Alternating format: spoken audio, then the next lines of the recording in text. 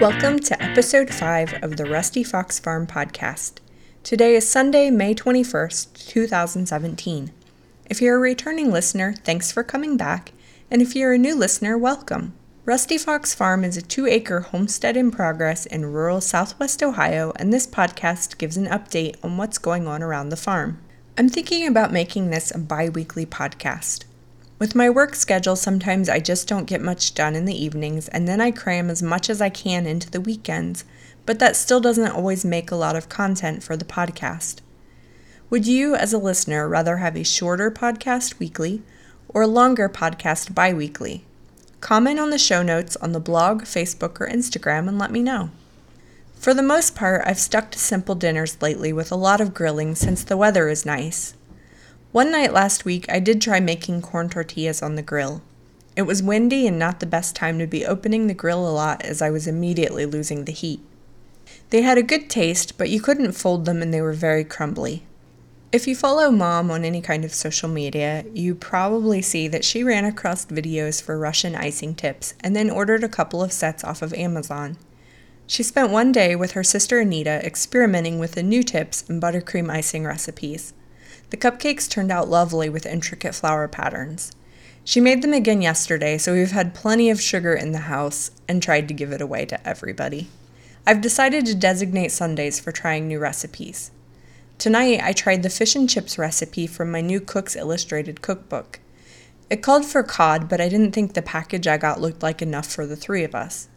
I added some frozen tilapia we had.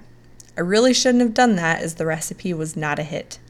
Dad didn't like it at all, and I'm hit or miss with seafood and it wasn't my favorite. Mom said she liked it, but we had a ton left over. Instead of tossing it, I shredded the fish and put it in a container and we'll give it to the cats and the dogs throughout the week. I've not been doing the best job at menu planning lately, but this past Thursday I made a menu for the next 2 weeks and did my grocery shopping based on the menu. Following a menu is great for budgeting and scheduling. It's something we normally do, we've just kind of fallen off track. I haven't been crafting a lot over the past 2 weeks, but I have been fairly productive. Last week, I received a message from a buyer on Etsy wanting to know if I thought one of the covered boxes I had for sale would be large enough to hold cards for an anniversary party. It wasn't, but I offered to do a custom item for her. She agreed to that and bought the original set of boxes and the new box. That was my first sale on Etsy as Rusty Fox Farm.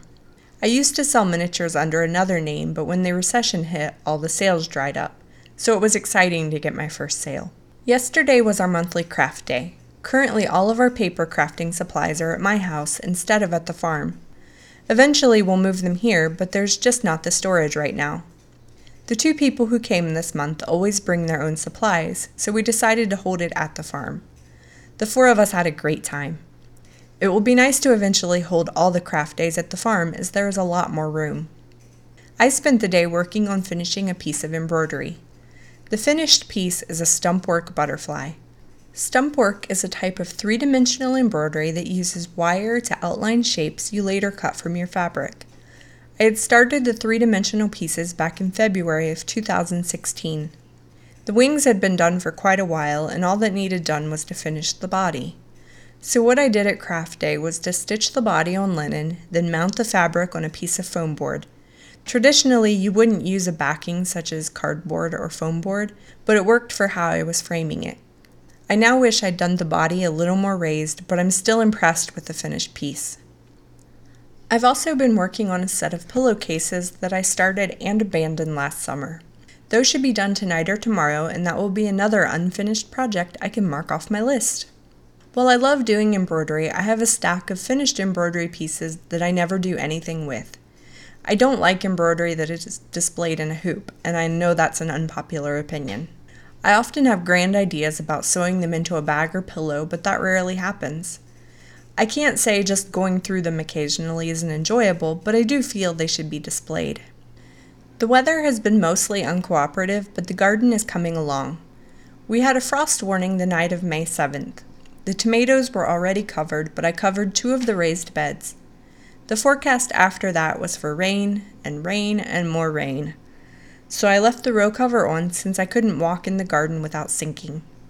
By the weekend, when I did take it off, the lettuces and radishes looked great, but the tomato seedlings had been pummeled by the rain and looked absolutely awful. Mother's Day weekend, Dad put a metal roof on the chicken coop. Mom and I helped him as he needed it, but mostly I turned the dirt in the 2 remaining raised beds and Mom mowed. While Mom was mowing, she called us back by the creek to see that someone had cut down one of our trees that was 3 to 4 inches in diameter. They had just left the tree where it had fallen. We filed a police report, but I'm not even sure a no trespassing sign would have prevented it. Once I finished clearing the 2 raised beds, Mom and I went to our local greenhouse, McCarty's. There we bought green peppers, jalapeno peppers, broccoli, and eggplants. Their tomato plants were gorgeous, a foot tall and 3 for $1. I was tempted and came home with 15 new tomatoes, 3 Sweet 100s, 6 Romas, 3 Rutgers, and 3 mortgage lifters. I got all but the Sweet 100s planted. Mom and I also planted our miniature garden on Mother's Day. It turned out really cute. I put a video up on Instagram if you follow us there. Most of our accessories we picked up while we were in the Amish. During the week, Mom cleaned out the shed and found a topsy-turvy planter she had picked up somewhere. What these typically are is a planter that you plant tomatoes in upside down, and it's supposed to grow a really nice tomato. I looked it up because this one was different than the ones I had seen before. It had 15 holes in it, but it's actually for strawberries. We've never used this, obviously, but I'm wondering if anyone has any experience with them. We're going to try it, but I have my doubts about the longevity of the plants. Today I planted the cherry tomatoes. 2 I planted in big pots out by the shed, and 1 I planted in the front flower bed. I'm not sure how any of them will do, but I want to experiment a little with planting in different locations around the farm. To this point, I haven't talked much about animals, but sometimes our household can be similar to a zoo with a mixture of abandoned or orphaned cats, birds, and sometimes wildlife. A guy Dad works with is raising pheasants, and he had some extra fertilized eggs. We got 10 of them and tried to get a hen to go broody on them. Our normally semi-broody hens would not sit on the eggs, so we ordered a small incubator from Amazon. It's not top of the line, but it seems to keep a steady temperature. It only holds 7, so I candled the eggs and chose the ones I felt looked like they had the best potential. I candled them again on day 7, and 2 had definitely died. I know you're supposed to wait an additional 7 days to candle them again, but every time I filled the incubator with water for the past 2 days, it just smells off. I've never incubated eggs before, so I'm not sure if that is normal or not. I candled them again this morning, and another one has definitely died. One I am 100% sure is living because I could see the chick moving inside. The others are questionable, but they don't have a blood ring, so I'm letting them go for now. If they hatch, it should be around June 2nd or 3rd. Back in February, we had ordered 32 chicks from Murray McMurray Hatchery out of Iowa. I've never ordered mail-order chicks, so it was a little exciting and a little nerve-wracking once the shipping notice arrived on Monday. I thought chicks were overnighted, but they're not.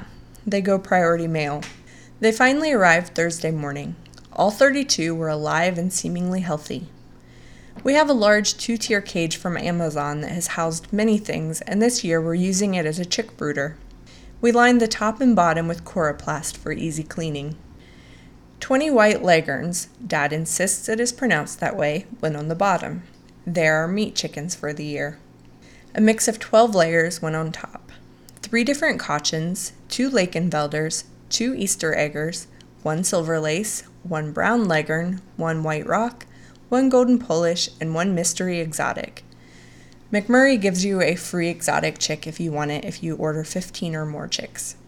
The exotic is either some type of Polish or silky. She has poofy feathers on the top of her head. The 3 Cochins and the mystery chicken are for our flock. The rest my aunt will be picking up soon for her flock. Friday night, one of the meat leghorns died. Early Saturday morning, one of the meat leghorns and the brown leghorn died. We had been checking on them a lot, and it seemed that in 10 to 15 minutes, one would go downhill. Mom would hand feed them water with electrolytes and hold it on a heating blanket, but none of them pulled out of it. Since then, they've all seemed healthy. I think they just ended up being in the mail 12 to 24 hours longer than they should have, and those were the weakest and didn't make it. They were all within the 48-hour window, so McMurray will replace or refund them. 2 of our adult flock are doing their best to sound like roosters.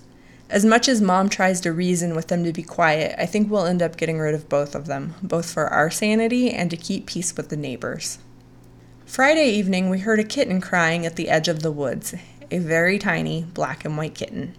A kitten is pretty much the last thing we need. When we moved in, we got all the feral cats neutered and spayed and went a year and a half without new kittens.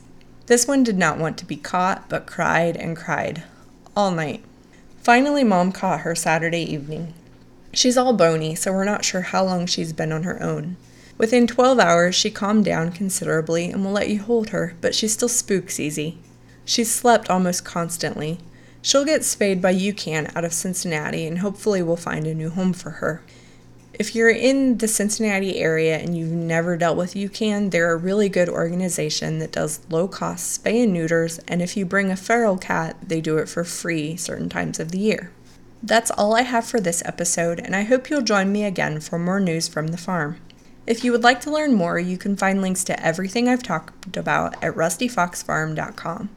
You can also find me on Facebook and Instagram as Rusty Fox Farm, or you can email me at emily@rustyfoxfarm.com.